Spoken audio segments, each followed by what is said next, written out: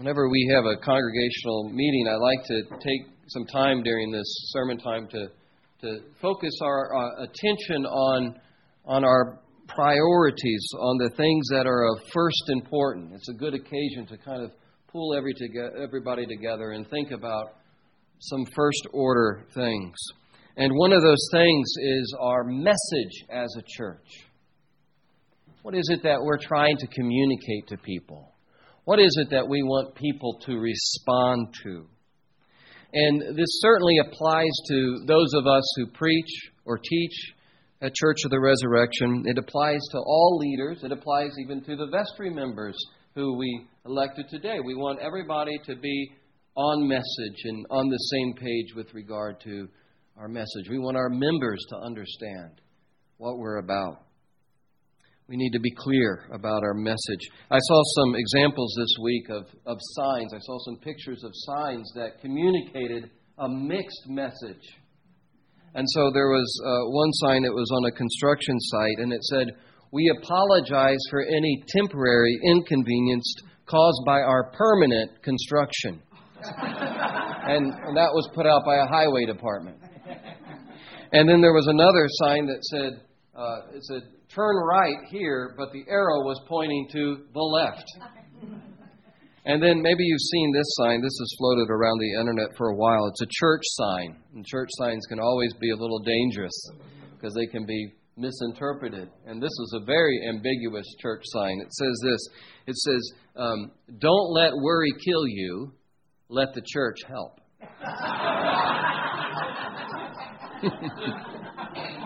Well, sometimes that happens. A little ambiguous there. We have to be clear about what we're communicating. We have to be clear with regard to our message. And at the heart of our message as a church is faith in Jesus Christ. Calling people to faith in Jesus. And this is something we want to communicate clearly to others, and we want to constantly remind ourselves of. We're called to trust in Jesus Christ. And this is such an important part of our message because we believe this is how God makes us righteous in His eyes. This is how God justifies us in His sight. It is through faith in Jesus Christ. The Apostle Paul was the great teacher of this doctrine of justification by faith, and we see it in our passage today from Galatians chapter 3. Galatians 3:24, he writes, "The law was our guardian until Christ came, in order that we might be," here it is, "justified by faith." What does it mean to be justified? In the Bible, that term is used to talk about innocence. It means to be found innocent or to be declared righteous. And so we can think of a courtroom scene and appearing before the judge. And the question is, as we appear before the judge, is, are we innocent or guilty? Except in this instance, the judge we are appearing before is God, a holy, righteous God. Are we innocent and righteous in His eyes?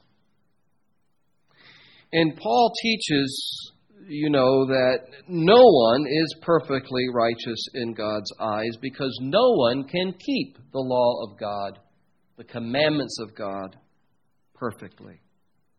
And so the law of God serves a good purpose, but now that Christ has come, we're justified. It's clear we're justified by faith. Paul says the law of God was like a guardian. It served a useful function. He says the law was our guardian until Christ came. And it's interesting, the word that Paul uses here, the Greek word that's being used here for guardian, refers to a slave. In the first century, in wealthy Roman and Greek families, they would assign a slave to watch after their boy.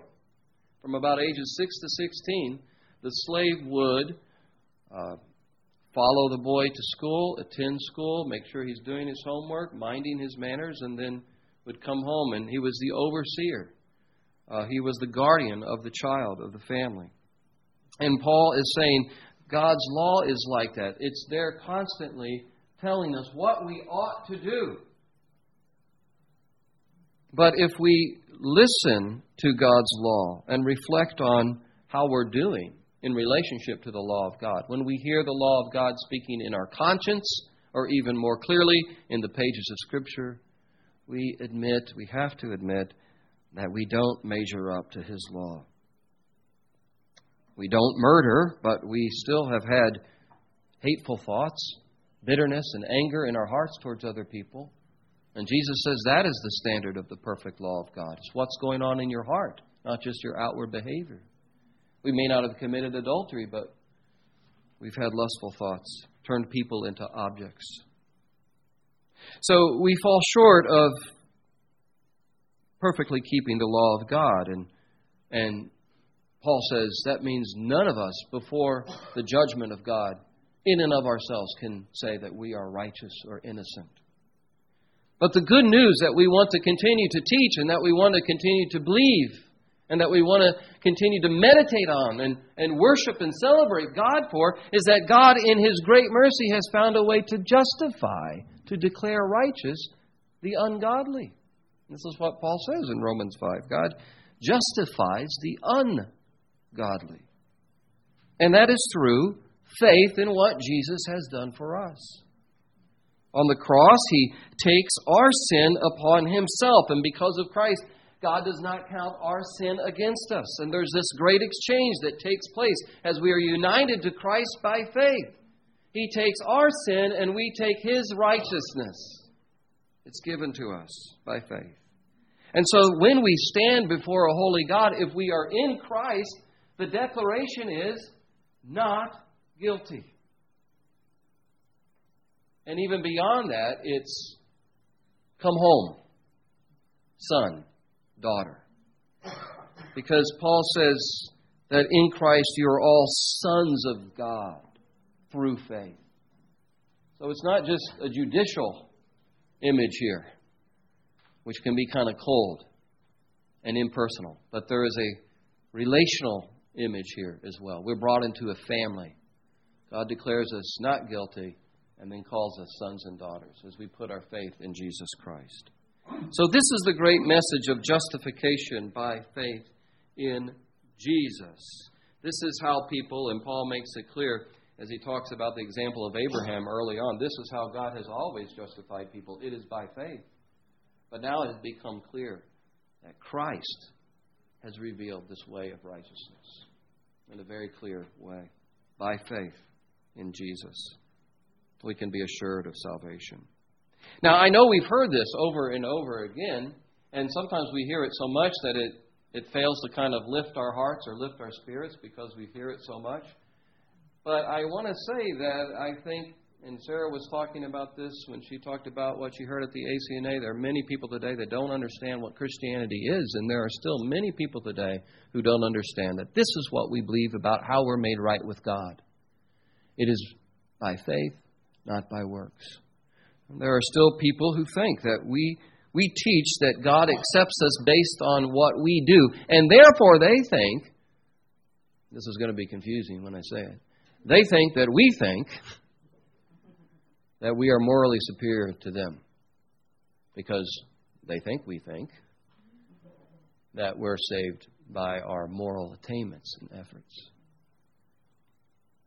And so God help us not to give off that impression, not to give off that vibe of self-righteousness. You know the saying, we are only beggars telling other beggars where to find bread. And so even our faith, it's not a work that we do. It's not something that we've accomplished. It is a response to the grace of God working in our life.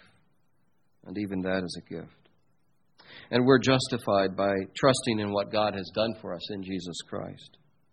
Not by moral attainment. Not by religious ritual either. There are some people, some religions that teach that God or the gods accept people based on their performance of rituals or sacrifices. This is a common view about how people are acceptable to God.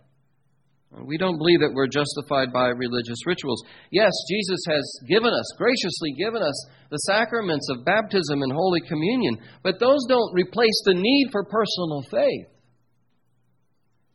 Even in this passage of Scripture where Paul writes about baptism, how it unites us to Christ, he says, as many of you as were baptized into Christ have put on Christ. There's a union between Christ and the believer through baptism. But that comes in the context of Paul's emphasis on faith in Jesus Christ. So the sacraments don't replace the need for personal faith. Rather, the sacraments strengthen our faith. They're a way that God increases our faith. But we're not justified by ritual participation, but faith in Jesus Christ. So to believe this doctrine is personally very comforting. In fact, in our articles of religion, as Anglicans, we have the 39 articles of religion. They're in the back of the prayer book. Take a look at them sometime if you're not familiar with them. This is a distillation of what we believe the Scripture teaches when it comes to the basics of the faith. And there's an article there about justification by faith. And it says that this is a doctrine that is full of great comfort.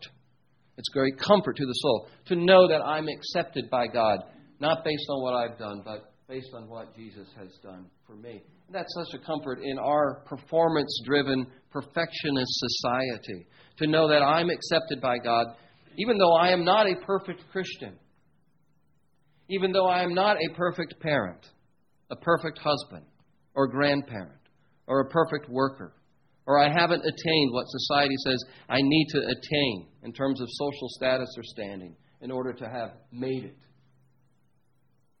I'm accepted by God, the ultimate acceptance, by grace through faith in Jesus Christ. This gives great comfort to us. And not only to us as individuals, but it strengthens our community, it strengthens our church. This doctrine of justification by faith breaks down barriers in community. And Paul says here, after teaching this, now there is neither Jew nor Greek nor slave nor free. There is no male or female. You are all one in Christ. Yes, those divisions, those differences still persist. But the point is, those things don't matter in terms of our standing with God. Those things, those categories that divide people up in the first century divide people up today. Race and social standing and sex. Paul says those things don't matter in terms of our standing, our acceptance with God. We all come to God the same way, through repentance and faith in Jesus Christ. We are all one in Christ. We all gather around the cross of Christ. We all need repentance and we all need Christ. And so this truth of justification by faith, it erodes attitudes of self-righteousness and judgmentalism that can create barriers with other people. And I was reading, somebody this week was commenting on how there's a secular version of self-righteousness. You know, self-righteousness is a sin within the church, but it's part of the human condition.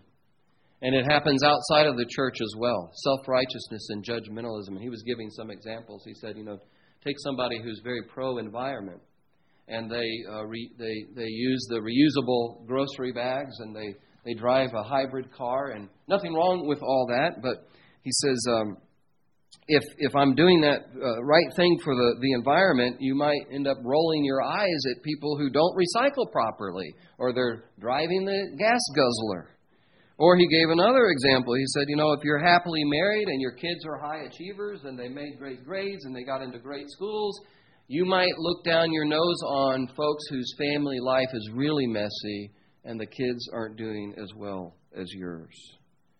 Well, whether we're in the church or outside of the church, these attitudes of self-righteousness and judgmentalism can creep in that make us feel superior to other people. But the doctrine of justification generates humility. Because once again, the message is the only hope for all of us when it comes to acceptance from God is what God has done for us in Jesus Christ. And that can break down barriers and bring people together. And don't we need that in our culture today? A church that is gathered around the cross of Jesus Christ and finds unity there that transcends the divisions out there.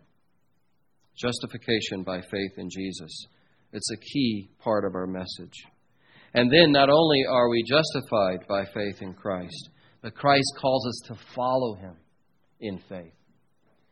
Each and every day of our life, we're called to be a disciple of Jesus Christ, following Him by faith. And we see that clearly in our gospel reading. Jesus makes this shocking demand for those who would be His disciples, for those who would follow after Him. He says, if anyone would come after me, let him deny himself and take up his cross daily and follow me. And this is a call, obviously, to surrender everything to Jesus, even our own life. When you take up your cross, it means you're a dead man walking. You're a dead woman walking in that century. It was a sign of death. One writer said that to deny ourselves is not to, it is to deny. To deny ourselves is to deny our self-lordship. It is saying, I will not bow down to me. I am not going to be the Lord of my life. Christ, who gave His life for me, is now the Lord of my life. It's not to deny. To talk about denying yourself is not to deny your worth or your significance or your dignity or your talents or your gifts or your brains. None of that. Rather, it's saying, I'm going to use all that God has given me for His glory and for the kingdom of Christ. So here is my gifts. Here are my talents and gifts. Here's my money. Here's my house. Here's my time. Here's my hands, my feet. I give it all to you. That's part of what it means to take up the cross and follow Jesus Christ. Some years ago, I came across an acrostic that defines faith this way. I thought it was pretty clever and also accurate, which is a good combination. But the acrostic goes like this. The F in faith stands for forsaking. The A stands for all, and the I stands for I, and then the T stands for trust, and the H stands for Him. So faith is forsaking all, I trust Him. So that gets to the point that we're not just talking about intellectual assent to who Jesus is and what He did, but personal response. Forsaking all, I trust Him. And in order to get there, in order to continue to take up our cross throughout our life, we have to continue to trust His Word and what He says. We have to trust who He is. We have to trust, as Peter confessed, that He is the Messiah. He is the Christ of God. I mean, it would make no sense to give your life over to somebody who is not who Jesus says He is. He is the Messiah, the Son of God. We have to trust that what Jesus said He is going to do, He actually did. He says here that He is going to die and He's going to rise again on the third day. We have to believe that He is the crucified and risen Lord of life. And that's why we're going to give our life to Him. That's why we're going to spend so much time worshiping Him and gathering together and giving our resources to build up the kingdom. Because He is who He says He is. We have to believe that His Word is true when He says, if you lose your life for my sake, you will find it. But if you hang on to your life for your own sake, you will lose it. That He is the key to the meaning of life and the purpose of life. And that by following Him, we'll enjoy life now and eternal life with God. So we have to continue to believe and to trust and to grow in that truth of who Jesus is and the Word of Christ. There's a connection between faith in Jesus and following Him. Take up your cross and follow me. Can you look back on your life? Are there places in your life, points in your life where you were at sort of a crossroads in terms of following Jesus? And where you felt, you could go one direction, but if you went this direction, Jesus was saying, the Lord was saying, okay, you need to give that up. That's part of taking up your cross and following me. Don't go down that road. I can think of times in my life where I was at those crossroads, where I wanted to do something I thought was so important and central to my identity. And it was a sacrifice then. But now as I look back on life, I'm so thankful that I heard the voice of the Lord saying, drop that ambition. Drop that dream that means so much to you. Now, sometimes He resurrects those dreams. In my instance, it was in college, wanting to go into the music industry at one point and leave behind pastoral ministry and that idea. But maybe there's something in your life, and you can think about this and reflect on it for yourself. Maybe there's something right now in your life about which Christ is saying, that you need to drop that and take up your cross and follow me.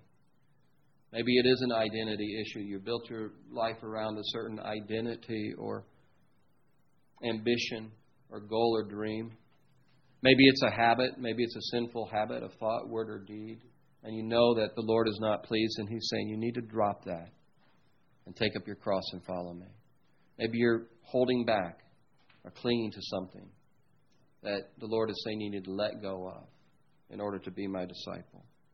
You need to trust that His word is better, that His way is better, that His word is true. Forsaking all, I trust Him. That's faith. Forsaking all, I trust Him. So this is at the heart of our message, brothers and sisters. Just to be clear on these basic truths.